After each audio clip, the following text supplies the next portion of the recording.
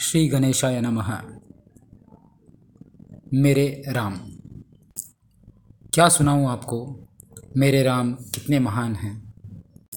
हर परिस्थिति में मुख पे स्मितहास, मन को स्थिर तथा साम रखते हैं। मेरे राम इतने महान हैं, फिर भी खुद को कितना आम रखते हैं। अनंत ब्रह्मांड जिनमें समाया, वे आंजने में खुद को वसित रखते हैं। खुद में अहंकार या क्रोध नहीं, अपितु प्रेम एवं क्षमा रखते हैं। अखिल विश्व को आनंद देते हुए उत्तरदायित्व की अविकल्प नींव रखते हैं।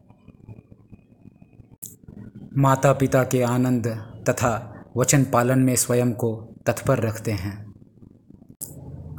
शबरी के झूठे बेर का मान व रावण पर अभिमान रखते हैं।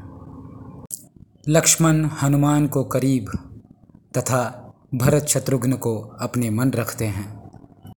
इतने महान हैं मेरे राम, फिर भी खुद को कितना आम रखते हैं। प्रजा से सीता मैया का ना हो अपमान, इस कारण स्वयं को दोषी के स्थान रखते हैं।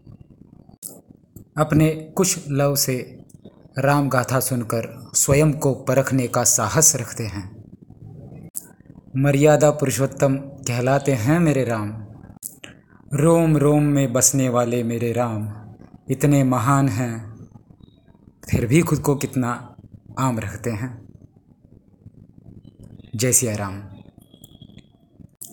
सबको श्री राम प्राण प्रतिष्ठान दिन की शुभकामनाएं।